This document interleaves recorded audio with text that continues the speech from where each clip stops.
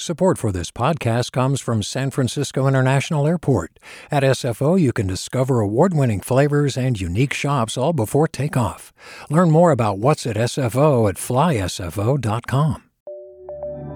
From KQED. Firefighting crews hope to take advantage of calmer weather in the coming days as they continue to battle the massive Dixie Fire. The blaze has burned more than 725,000 acres, but several evacuation orders have been lifted and people are returning to their homes. As of this morning, about 5,200 residents still remain under a mandatory evacuation order. The fire is one of 4 currently burning in Northern California that has topped 100,000 acres. So far this year, wildfires have burned more than 1.5 million acres in California, an increase of nearly 600,000 acres from the same time last year. Last year was the state's worst fire year, with more than 4 million acres burned. While the Dixie firefight continues, some communities that were badly damaged by the blaze are looking ahead to the recovery process. And according to Plumas County Sheriff Todd Johns, help is coming from the state. One of the requests that I made to OES and the governor were that they give the county a loan until this process is finished. And they officially sent a check to the county for $5 million. The reason why that's important is it allows the county to continue on with basically normal activities during this time and to cover the costs of this fire. The State Office of Emergency Services has sent a team to the town of Greenville, which was decimated in the blaze.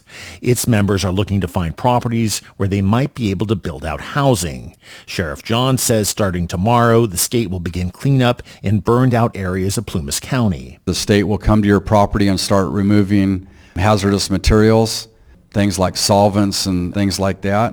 After that process is done, which I'm told may take as long as 2 to 3 weeks, there will be a next phase that will happen is phase 2, which is the actual debris cleanup. And sometime within those 2 phases, we will let owners return to their property. John says at that time, property owners can look for items of value. When it comes to repopulating areas like Greenville, John says the infrastructure needs to be in place first as power, sewer, and water lines have been damaged and may need to be replaced. Recovering from wildfires can often take years, and for victims of the Dixie Fire, they only have to look to the nearby town of Paradise, which was devastated by the Camp Fire in 2018. The Paradise Town Council recently directed staff to come up with a plan that would allow fire victims to continue to live in RVs parked on their burned-out properties. The plan would extend an existing emergency ordinance for another 2 years. Paradise's Town Council is expected to vote on this measure next month. At a recent meeting, Lawrence Graham was one of several Paradise residents to get emotional as he tried to convince the council to extend the ordinance. Now I'm going to be homeless because I didn't have insurance. I'm maintaining my property. I have power, water, everything you need to have properties clean and tidy, and you just need time. Just need time. I mean, if I had money, I'd build right now, but I don't. Just need time, please. The council has expressed concerns about people without emergency permits who have been living on properties without septic systems or trash removal services. Paradise residents have been allowed to live on their properties in RVs as long as they showed some progress in the rebuilding process.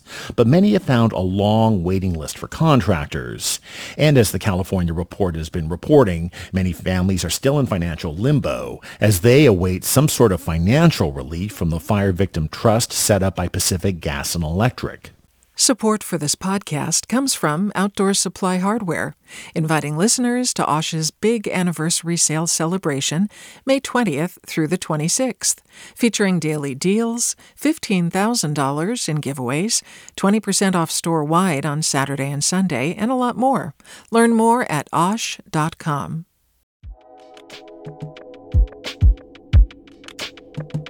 Did you ever wonder what it's like to live alone, hidden in the woods, not speaking to a single soul for 30 years?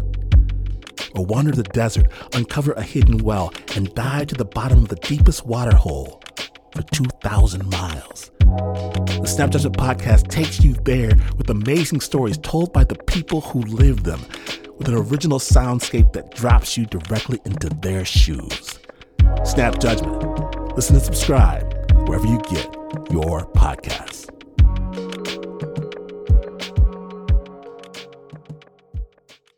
State regulators have confirmed they've launched an investigation into recall election gubernatorial candidate Larry Elder.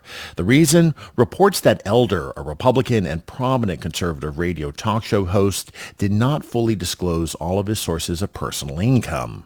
Earlier this month, the Los Angeles Times reported that Elder failed to disclose his ownership of the business Lawrence A. Elder and Associates. After the Times story, the California Democratic Party filed a complaint with the state's Fair Political Practices Commission. Candidates' financial disclosures are supposed to help the public determine whether a candidate might have a conflict of interest involving decisions he or she might make while in office. The Elder campaign says the incomplete disclosure was a mistake and that it's been corrected. Elder is currently considered the leading candidate seeking to replace Governor Gavin Newsom through the recall. Let's turn to privacy and what's being done to protect yours. In 2018, state lawmakers passed the California Consumer Privacy Act. It's supposed to give Californians more knowledge and control over what companies do with their personal data. Then last year, California voters passed a proposition creating the California Privacy Protection Agency. It has the mission of defending people's privacy rights. The Privacy Protection Agency is just starting to get up and running. In fact, it doesn't even have office space yet. But in her first interview, the California Report did talk to the agency's chair, Jennifer Urban. She's a law professor at UC Berkeley and privacy expert. We began our conversation talking about why a state privacy protection agency is needed. If you give people in a free market notice of what's going to happen, then they can make a choice. But we all know that didn't really work. We all know that if you try to read a privacy policy from 2010, certainly, often they would be impenetrable. You couldn't really figure out what was happening with your data, and there wasn't any chance to make a choice. So one of the most important things of the new laws is that it actually gives consumers the choice. It actually requires that businesses be clear about what they're doing and gives consumers a choice to opt out. Let's get practical. Let's say I'm a Californian right now, and I want to know what Company X is doing with my data. And maybe I want to go beyond that and have Company X start purging my personal data. Do I go to the company with that demand? Do I go to your new agency? Or do I go to the state attorney general's office, which I know is supposed to be doing most of the initial data privacy enforcement work? Great question. What you do right now is you go to the company. There should be a straightforward mechanism by which you can make these requests and they should respond. If you don't get a good response from the company or no response, then you go for the moment to the Attorney General. The Attorney General on their website has a tool that will walk you through how to send a complaint to the company, and you can also complain to the Attorney General. And then they will take it from there as part of their enforcement work. And take it from there means what exactly? What's going to tangibly happen? Well, right now, the Attorney General will send a letter. They've been sending letters to companies and telling them you're not in compliance. They've said that most 75% have just come into compliance and done what they're supposed to do under the law.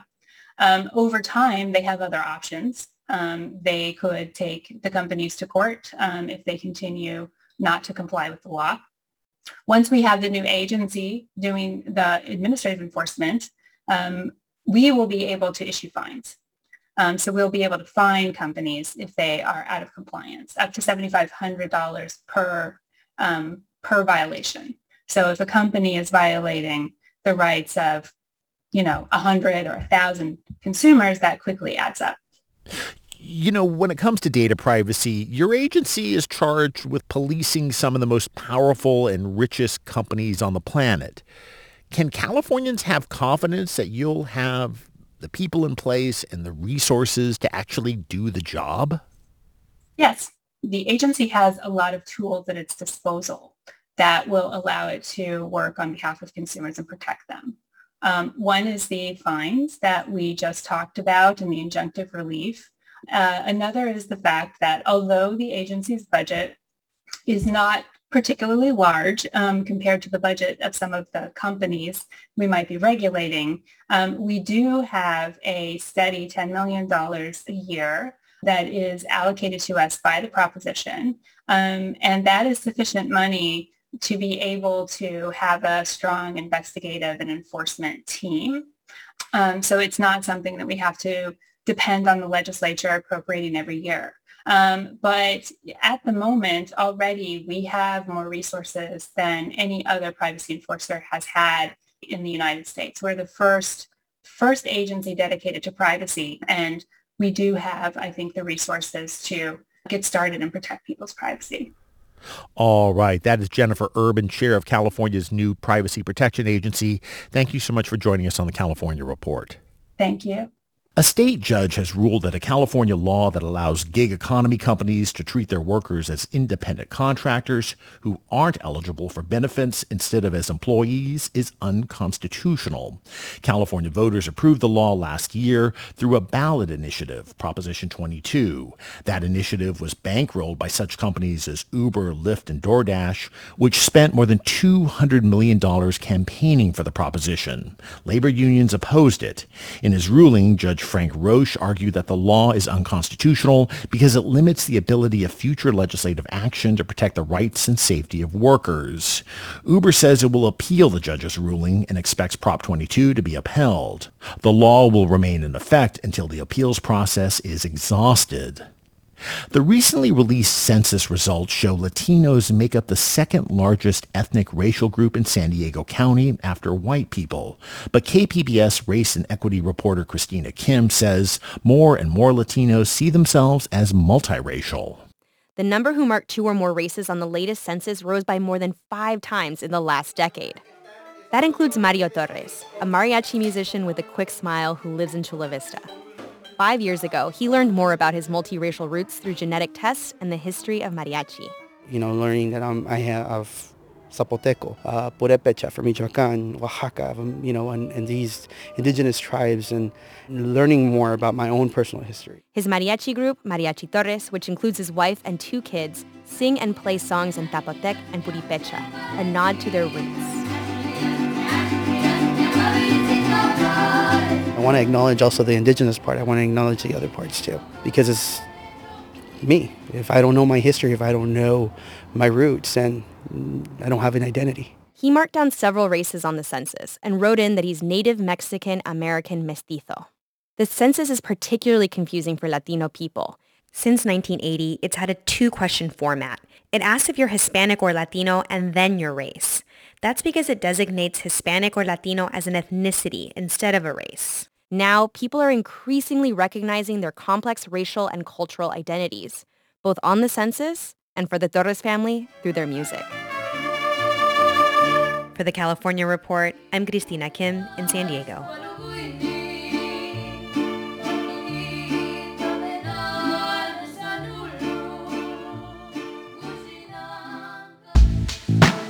Support for the California Report comes from SF MoMA, presenting the exclusive U.S. exhibition of Nam June Baek, a visionary global artist who bridged art, music, performance, and technology.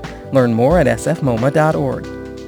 California Healthcare Foundation, ensuring the voices of Californians are heard in California's decisions about healthcare, on the web at chcf.org/voices.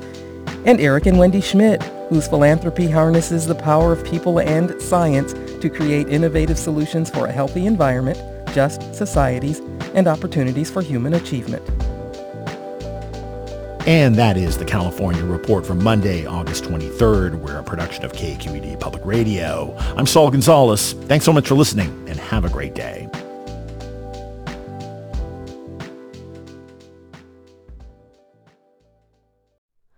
Hi, it's Terry Gross, the host of Fresh Air. We bring you in-depth, long-form interviews with actors, directors, musicians, authors, journalists, and more. Listen to our Peabody Award-winning Fresh Air podcast from WHYY and NPR. Did you ever wonder what it's like to live alone, hidden in the woods, not speaking to a single soul for 30 years? Or wander the desert, uncover a hidden well, and dive to the bottom of the deepest water hole for 2,000 miles? The Snap Judgment Podcast takes you there with amazing stories told by the people who live them, with an original soundscape that drops you directly into their shoes. Snap Judgment. Listen and subscribe wherever you get your podcasts. Hi, I'm Sasha Khokha, host of the California Report magazine. Every week, we bring you stories about what connects us in the giant, diverse Golden State. Because what happens in California changes the world. I love this place. We were once seen as like the place to be, California. The land of milk and honey. That's where you go to Sunshine State, but we just have challenges right now. KQED's California Report magazine. New episodes drop every Friday, wherever you get your podcasts.